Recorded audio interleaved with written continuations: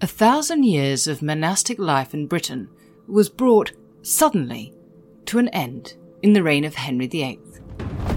Over 4 years, some 800 houses were closed, and something like 12,000 monks, nuns and friars were redeployed. It was the greatest dislocation of people, property and daily life since the Norman conquest. And yet, it can be remarkably difficult to trace what happened next. The ruins on our landscape today create the impression of dramatic change, and yet the buildings, their contents and their residents were not suddenly swept away. Drawing on the scattered evidence of the archive, today's guest has another story to tell about the end of monasticism and its immediate effects.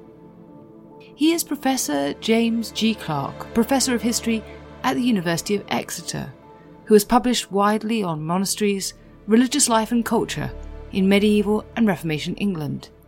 He has been a historical consultant on TV documentaries and dramas like Tudor Monastery Farm and The White Queen.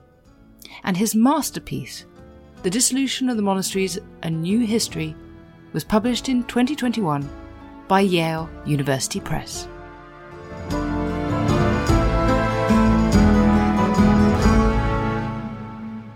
Professor Clark, it is a great pleasure to welcome you to Not Just the Tudors. I loved your book, which is an extraordinary piece of writing. It is based on such an impressive amount of work, and it is a very, very good read. I recommend it to everybody.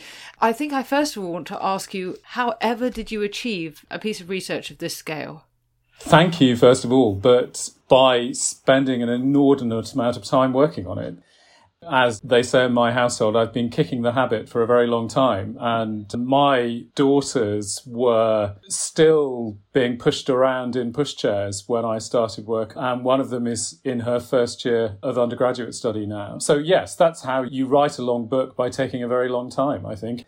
But it's a reflection of the scale of the subject, the scale of the transformation that I'm trying to trace here.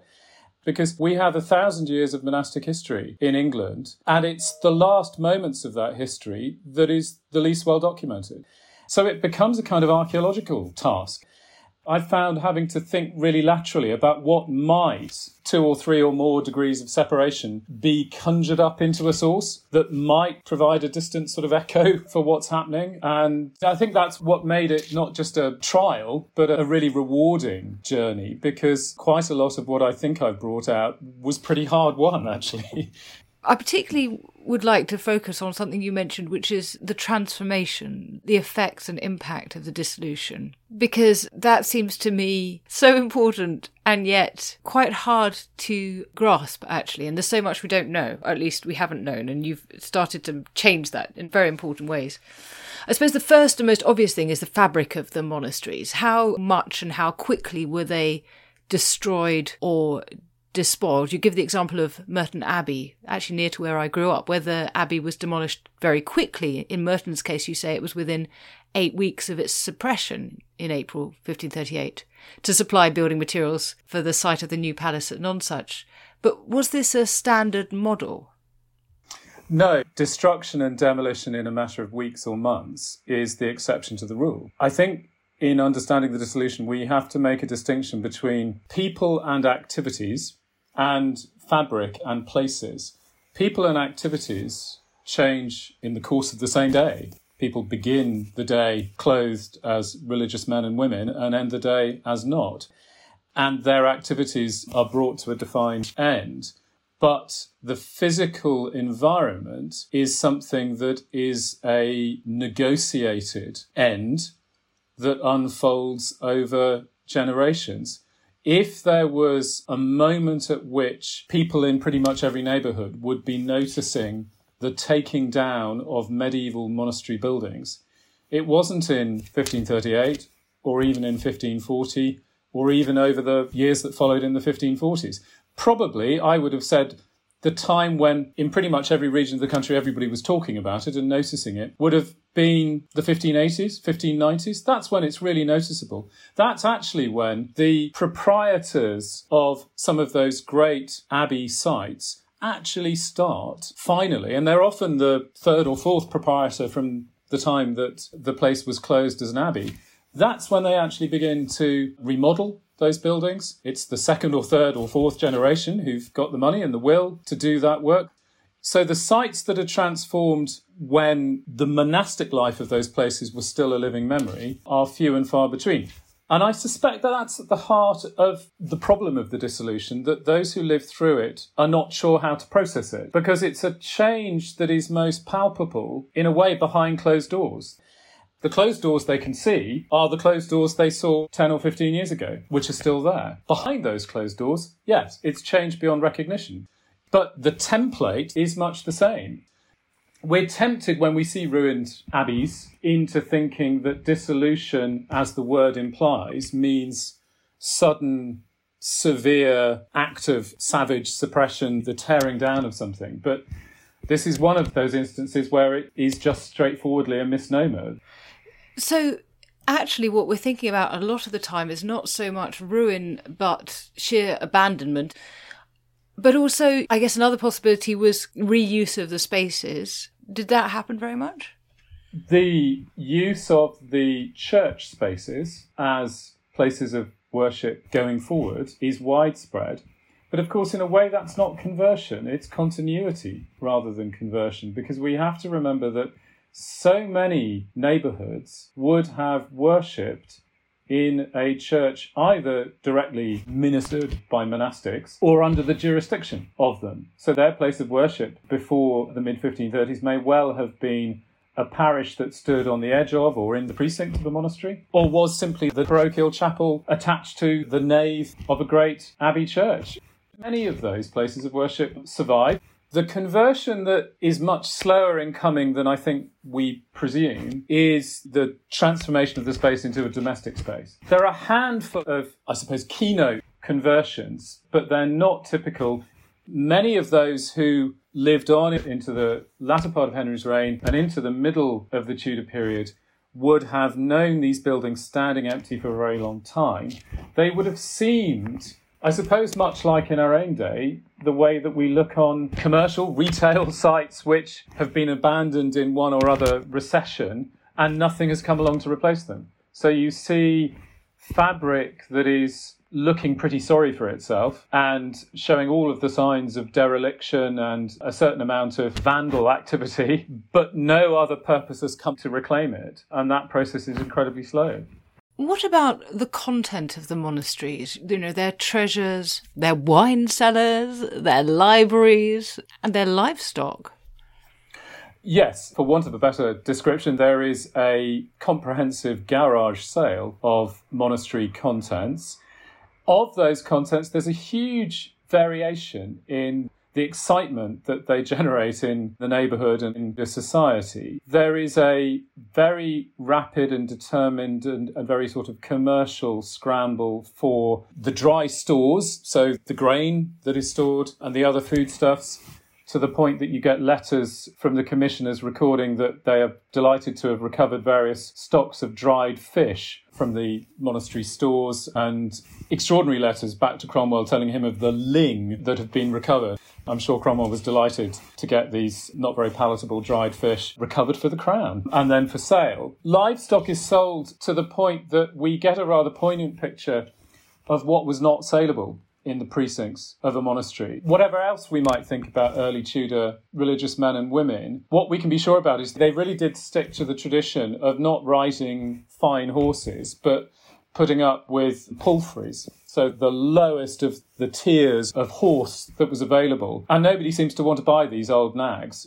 I can imagine, sadly, what fate might have awaited some of those palfreys. So they find a rather sorry collection of remaining livestock, but there is a very organised effort to disperse food stores and live stock as much as possible, except where the monastic community confounds them. Famously at the Trinitarian house of Ingham in Norfolk, we get what is a bit like the script for a 1950s Ealing comedy, where the commissioners arrive only to find the livestock's already been sold, and they ask around in the neighbourhood, and there's a conspiracy of silence, which at a distance of 450 years is really comic, because they are looking for the livestock and they run into some sort of wiseacre who says, well, they were there last time I saw them and they've gone because they've just been rounded up and sold. That kind of stock, the Crown does its best mostly to disperse.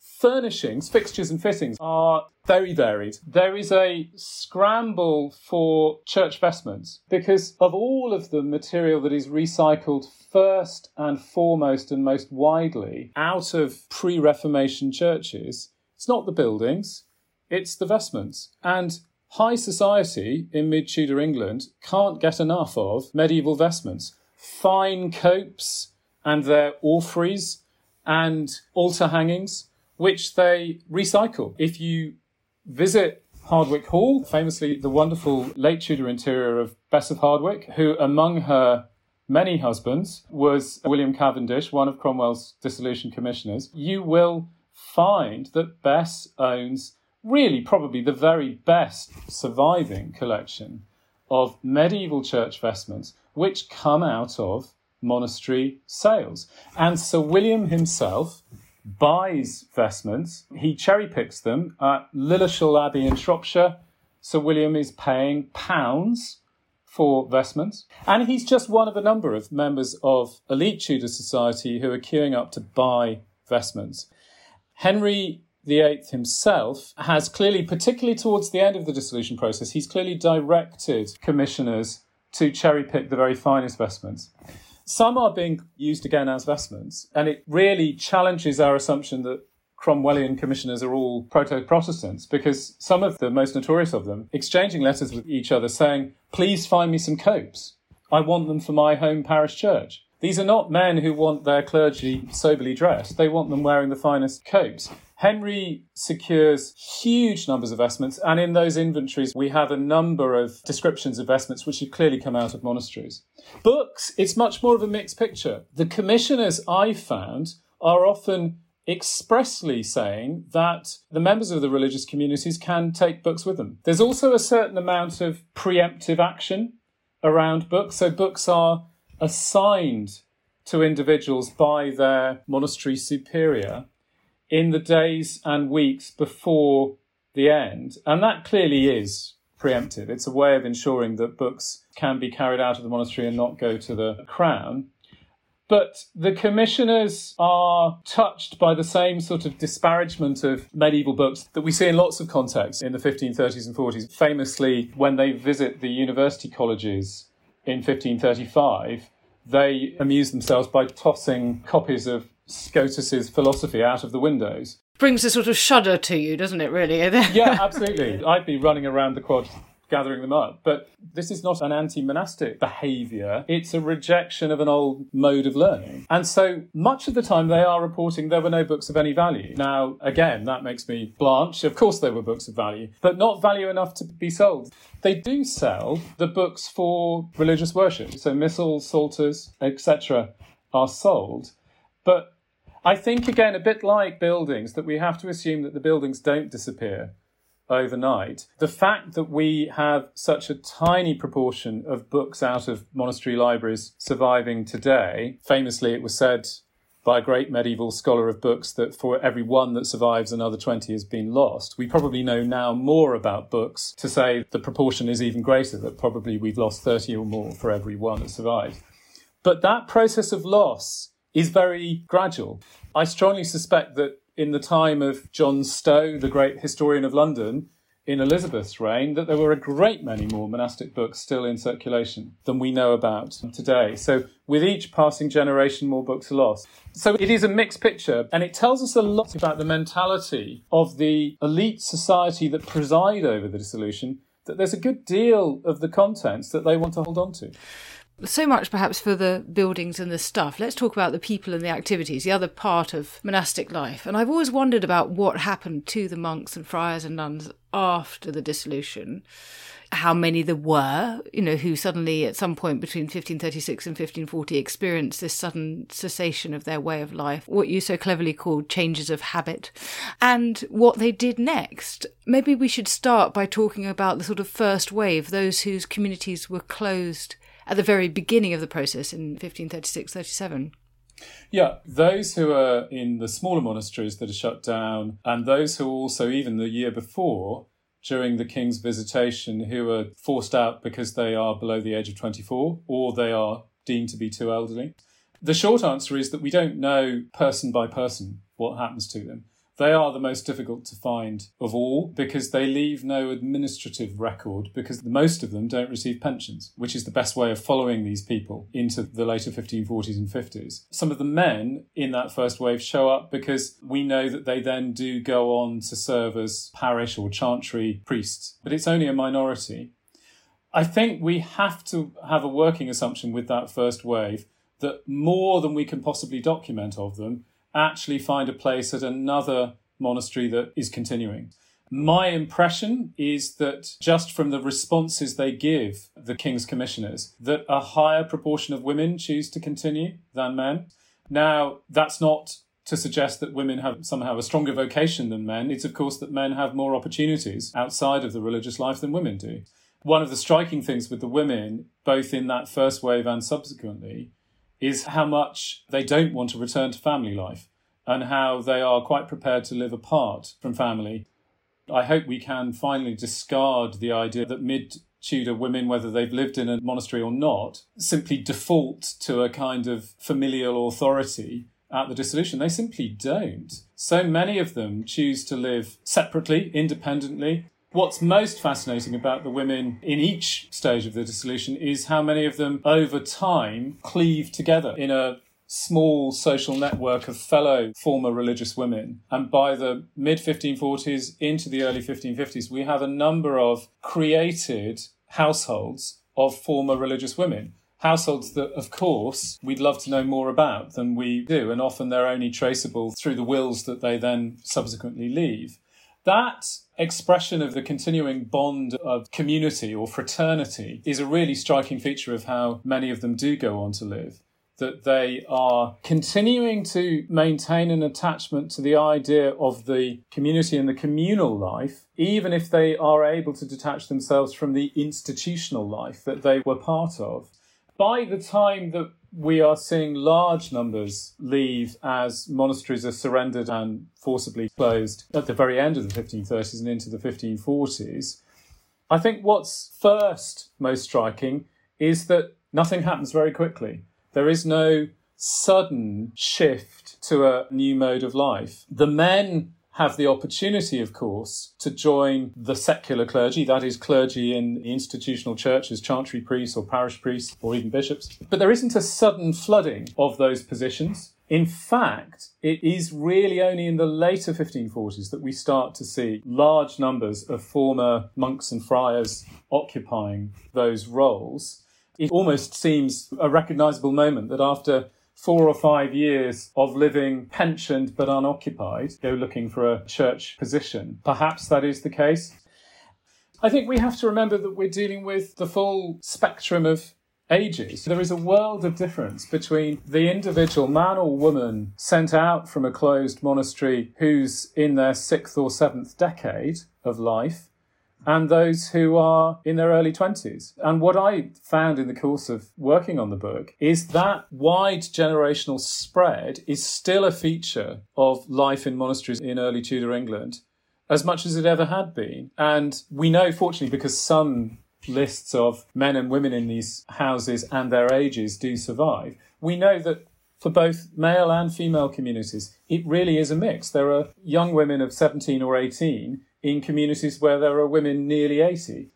Those who are at the younger end, of course, their experience of monastery life has been very limited and very brief. And those are the ones who we see most absorbing the full range of experiences of the life of the laity in Tudor England. So I've come across a novice from Worcestershire who is one of the first monks that I've come across ex-monks who's documented as marrying. Now, he had never been ordained as a priest. He was still only a novice at the time of the closure of his monastery. That seems very unsurprising that his monastic ties are very limited. And it's the women typically at the younger end of the age range who, when marriage becomes possible for former nuns, are those who marry. But as a general rule across the age range, the impression that I've taken from the sources is that the majority hold on to more of the features of their old life than they do take hold of features of the life in the world. So they maintain their affective, fraternal ties. They stay very closely oriented to place. They don't move widely across the country. The men often hold on to their own titles. It's not uncommon to find the will of a former monk as late as the end of Mary's reign, beginning of Elizabeth's reign, who still describe themselves as a one-time prior or one-time cellarer. So for those who've lived more than a decade in these places, inevitably they're marked by it.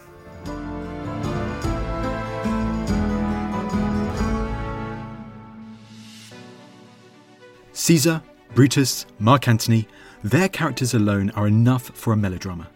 But what actually happened on the Ides of March? How much of it have Shakespeare and his contemporaries got right? And how much of it have they got wrong? And what followed? What happened next following the assassination of Julius Caesar? Well, this March on the Ancients from History Hit, we're going to find out. Join us every Sunday for all things Ides of March and more.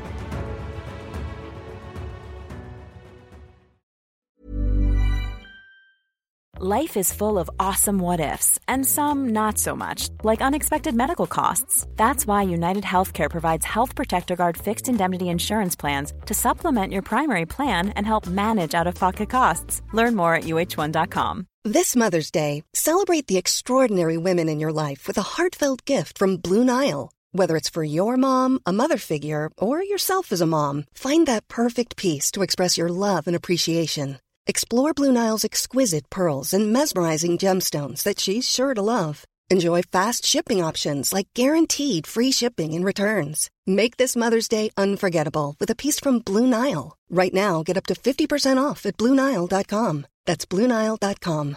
Hey, I'm Ryan Reynolds. At Mint Mobile, we like to do the opposite of what Big Wireless does. They charge you a lot. We charge you a little. So naturally, when they announced they'd be raising their prices due to inflation, we decided to deflate our prices due to not hating you. That's right. We're cutting the price of Mint Unlimited from $30 a month to just $15 a month.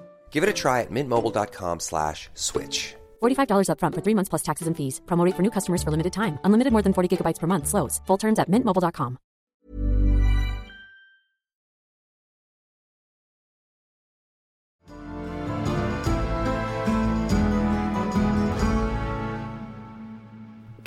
Ask about sources, because you've mentioned the receipts of pensions, and that's obviously been very important in terms of tracking where people moved and geography. What other sort of sources can give us an insight, and how have you, in the face of much absence of such sources, found a way to glean information about what happened next? A good way of capturing people in the record is to gravitate towards when things go wrong.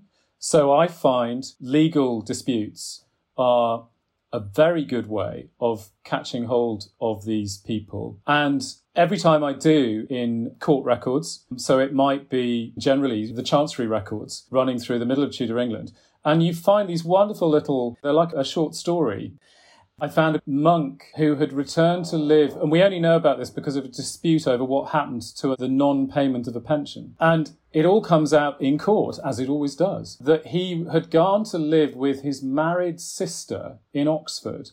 And the sister persuades her brother that her husband, the brother-in-law, will go and fetch the pension. And you can imagine what's coming next. The monk never gets the pension. And the sister, after years of being ruled over by the distinguished elder brother who was a member of a fine monastery, gets her own back. And the brother-in-law, her husband, disappears with the pension money. And it ends up in court. He's having to take action against his own sister, who has clearly, in return for giving a home to her brother, she's defrauding him in front of his eyes, in plain sight. It's cases like that in the half-light of Q, you punch the air and say, thank you, God, it's my birthday, because you found exactly what you've been looking for. So, yeah, legal records historians have known always that these are a fantastic way of catching hold of people. And they're a good corrective because the pension records, like any financial record, they mask so much of the reality, not least the fact that what the Court of Augmentations records about the regularity of pension payments doesn't necessarily correspond to the money that actually reached the saddlebag of an individual out there in provincial England. Most monks and nuns are in arrears on their pension, and some of those arrears run over a year and a half, 2 years. And for the women especially, who typically have got low value pensions, sort of pensions below the level of about £4 or £5 per year, then those long periods of arrears must have put them in very straitened circumstances. I think it's true to say that probably a typical income for the lowest level of priest in 1530s, 1540s England might be an income of about £5 or £6 a year. Many male and female religious are receiving only what you might call a sort of entry-level clerical salary as their pension. And if you're missing 2 or 3 instalments of that, then you're pushed even further down. That's very interesting. Now, the effect isn't just on the monks and the nuns and the friars, it's also on this whole attendant community of staff and laypeople and those they looked after, felons who have taken sanctuary, or children who are being educated, or the incapacitated poor, and even the wider community in terms of the commercial trade. If it's hard to trace the monks and nuns, is it even harder to trace what happened to them? Some of them, yes, it is. They tend to step out of the shadows when they've got a bone to pick with the government. So I quite like the record I found of the monastery barber who shows up at augmentations in about 1541 with a very long bill for shaving monks, which is more than 2 years out of date now and unpaid. Sometimes, wonderfully, these people do step out and complain that they have a debt that remains unpaid. You've got those who are part of the provisioning process of monasteries as well. We would all like to know, I think, more about those who are resident within the precincts of a monastery, but are not part of the monastic community and are not members of staff, but who are, I suppose, the sort of hangers-on, the kind of people who've washed up into a monastery precinct, the relicts of some old monastic officer who's long since died. So there seem to be, I've come across references occasionally, the wives of schoolmasters. And the monastery had generously allowed the wife to live on in the schoolmaster's house after his death. What happens to them? We don't really know. Where those people had some sort of right to something, however small, in the monastery, such as they had been assigned a residence built into the precinct wall or something, then you can trace them because in many cases they are granted something. It might be an absolutely tiny payment, but they are granted something. But I'd love to know, at St Albans Abbey, it's closed in December 1539, there are several scullion boys in the kitchen. What happens to them? It would be lovely to know. They're not entitled to anything. They would have come into the precinct every morning, they would have worked in the kitchen, they would have never been outside of the kitchen. What happens to them? They go and look for other work. But they're still touched by this dissolution process. The employees, the hangers-on, the leftovers, living by charity in the precinct of the monastery, they are turned out with very little. And it's only the more determined of them who try and pursue the Tudor regime for a scrap of something in the years that follow. And I suppose there's also this sense that a consequence is the closure of the source of social welfare, those grammar schools that had been founded and funded by the monasteries, and of course, 800 churches that are permanently closed. Absolutely. And I don't think that we've yet done enough to bring those into focus, partly because of such a strong narrative from other Reformation historians reminding us just how important other institutions in Tudor neighbourhoods are, the parish church, but also the burgeoning civic government and civic institutions. And yes, they are becoming more important. But up to the end of the 1530s, they haven't displaced, in many different neighbourhoods, the facilities that were available through monastery precincts. I think what we need to do to flesh those out in the scene is to acknowledge that it's not just a matter of saying monasteries were providing schools, they were providing some very limited medical care, because you can always argue that, yes, but there were independent grammar schools as well, and there were many more hospital-type institutions that had nothing to do with monasteries, and that's true. But it's the other kind of facilities that are less eye-catching and certainly less institutional that were still so important. Apart from anything else, I think I use the word precinct a lot because I want people to understand the scale of these sites relative to the neighbourhood around them. That even a friary, the poorest friary, might occupy a site of 12, 16, 18 acres. Now, that might not sound a lot, but in any middle-sized provincial town in Britain, even today, if you carve up 16 acres in the middle of that space, that's a big space. And it was a space offering facilities of a huge variety. So you will have tenements that are rented out, residential housing that is available on the open market to tenants. You will have working buildings that are available on the open market to be rented by anyone stepping forward to rent them. And you will have working land within that precinct that is available to people to rent and to use. It might be an orchard, it might be even some pasture. So this is space that is fuel to local economies and their society. Some people will count on that space for their residential occupation. Some will count on it for their livelihood. And when that is sequestered by the Crown and not available, and a lot of these premises on the edge of monastery and friary precincts then stand empty for a number of years. And so you've taken out of the local economy a major component that keeps the machine working. I suppose we ought to, however, talk about the beneficiaries as well, because there were some people for whom this wasn't a story of loss, it was a story of gain. So tell us a little bit about them, if you would. There's no doubt that we have to bring into the picture those who profit enormously, as long as we accept that the person who doesn't profit nearly as much as they might have done is, of course, Henry. There is such a sequence of missteps that the benefits and the material profits don't come his way in anything like the form that they might have done. Before you go on, do tell me what those missteps were, because that's fascinating. I've always understood that Henry enriches himself enormously, but you're saying that this is actually a small fraction of what he could potentially have received.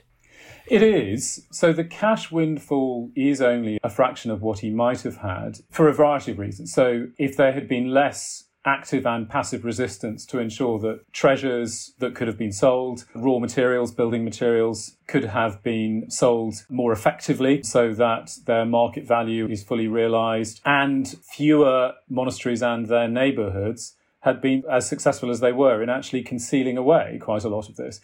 If that hadn't happened, then yes, Henry would have had the most extraordinary dividend. He only gets a sort of slight reflection of what that might have been.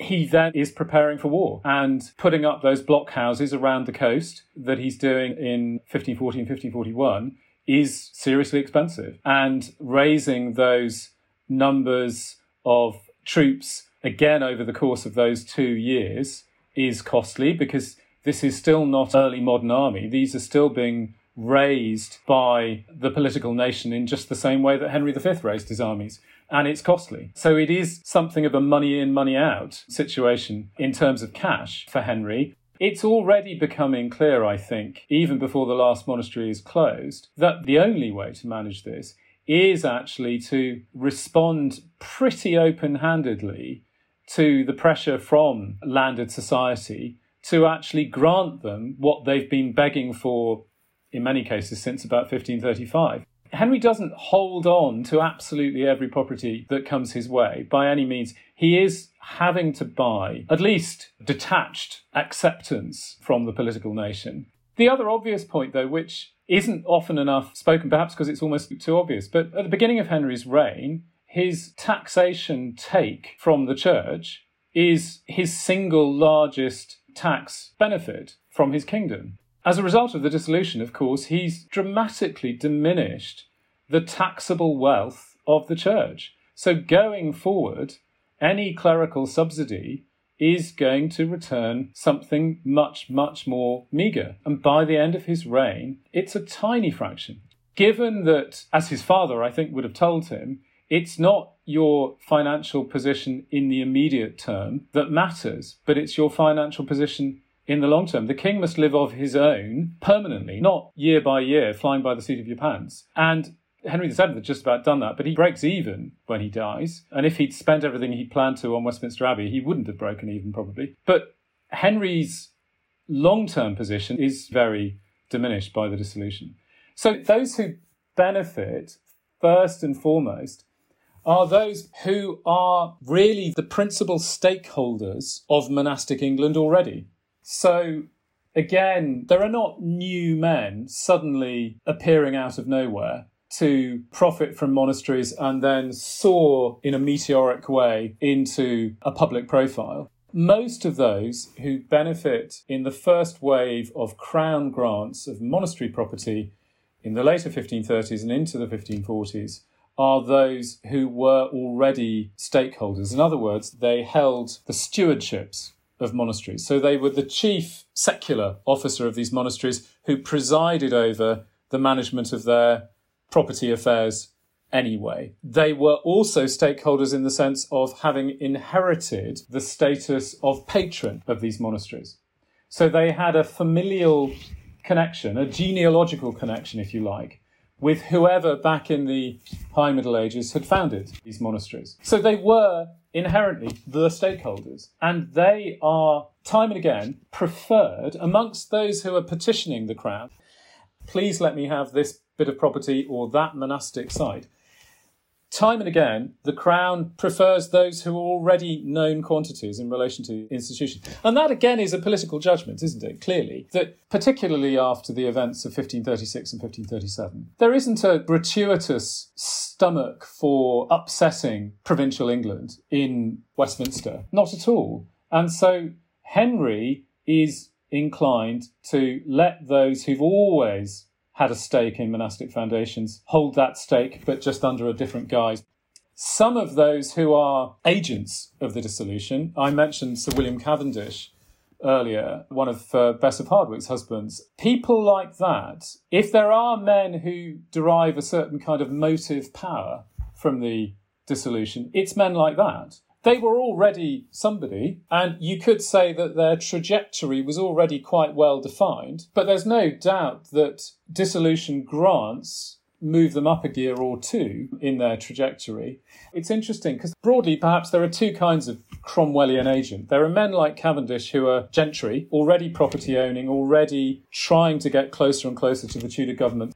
And then there are the professionals, the lawyers, who are trying to raise their social status, maybe even be ennobled eventually through service to the Tudor regime. Interestingly, it is the gentry, I would say, who win.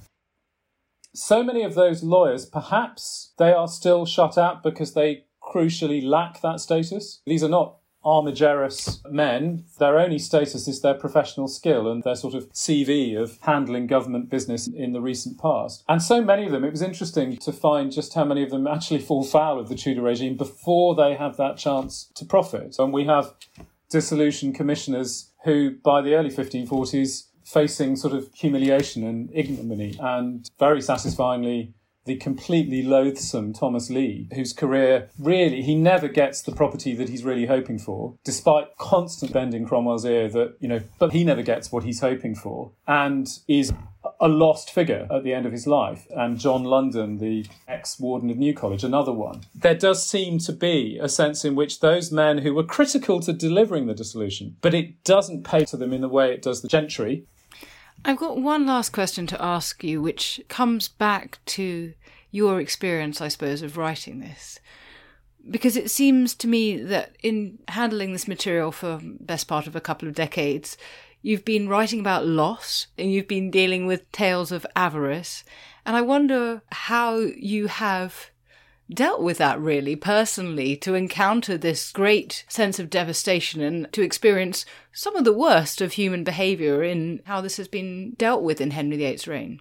After 20 years or so in academic life, my capacity to deal with guile, with the impulse to stab each other in the front and so on means that I've probably got quite a high threshold. But yeah, it's an extraordinary spectacle. I don't feel that it leaves me with a kind of emotional response. I'm fascinated by it because there is so much light and shade. I'm drawn to moments of not just low base behaviour, but high comedy as well. And I actually found myself feeling increasingly heartened by the fact that out of all of this change, there is a fair amount of continuity, that we are drawn in our historical narratives to focusing on turning points, on moments of dramatic change, on revolutions, and we organise the way we teach history to students in that way, and on we go. And so we constantly reinforce contingency and upheaval. But there's an incredibly heartening counter-narrative emerging from the story of the dissolution,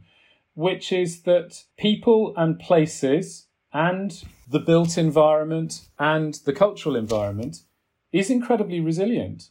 And I'm drawn to the brass in a Sussex church or the book from Stixwold in Lincolnshire, which go through this moment of great drama and come out the other side intact. And we find ways of holding on to things and people and lives and identities. There's something incredibly reassuring, I think, about the men and women who, 30 years after they went through this, remember the friends and colleagues who were part of their life 3 decades previously. So I think this is a story of what endures, not how things fall apart.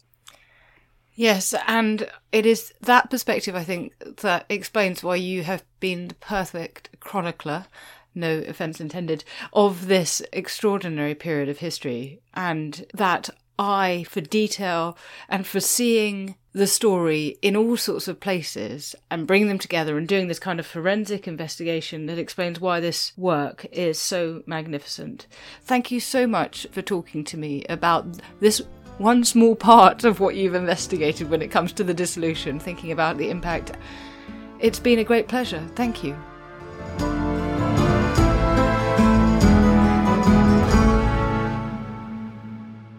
Thank you so much for listening to Not Just the Tudors from History Hit. Take a moment, if you would, to rate the podcast wherever you listen to it, including on Spotify. It really helps new listeners find the show, and we want to spread the Tudor and not just the Tudor love. Small details are big surfaces. Tight corners are odd shapes. Flat, rounded, textured, or tall. Whatever your next project, there's a spray paint pattern that's just right. Because Rust-Oleum's new Custom Spray 5-in-1 gives you control with 5 different spray patterns. So you can tackle nooks, crannies, edges, and curves without worrying about drips, runs, uneven coverage, or anything else. Custom Spray 5-in-1. Only from Rust-Oleum.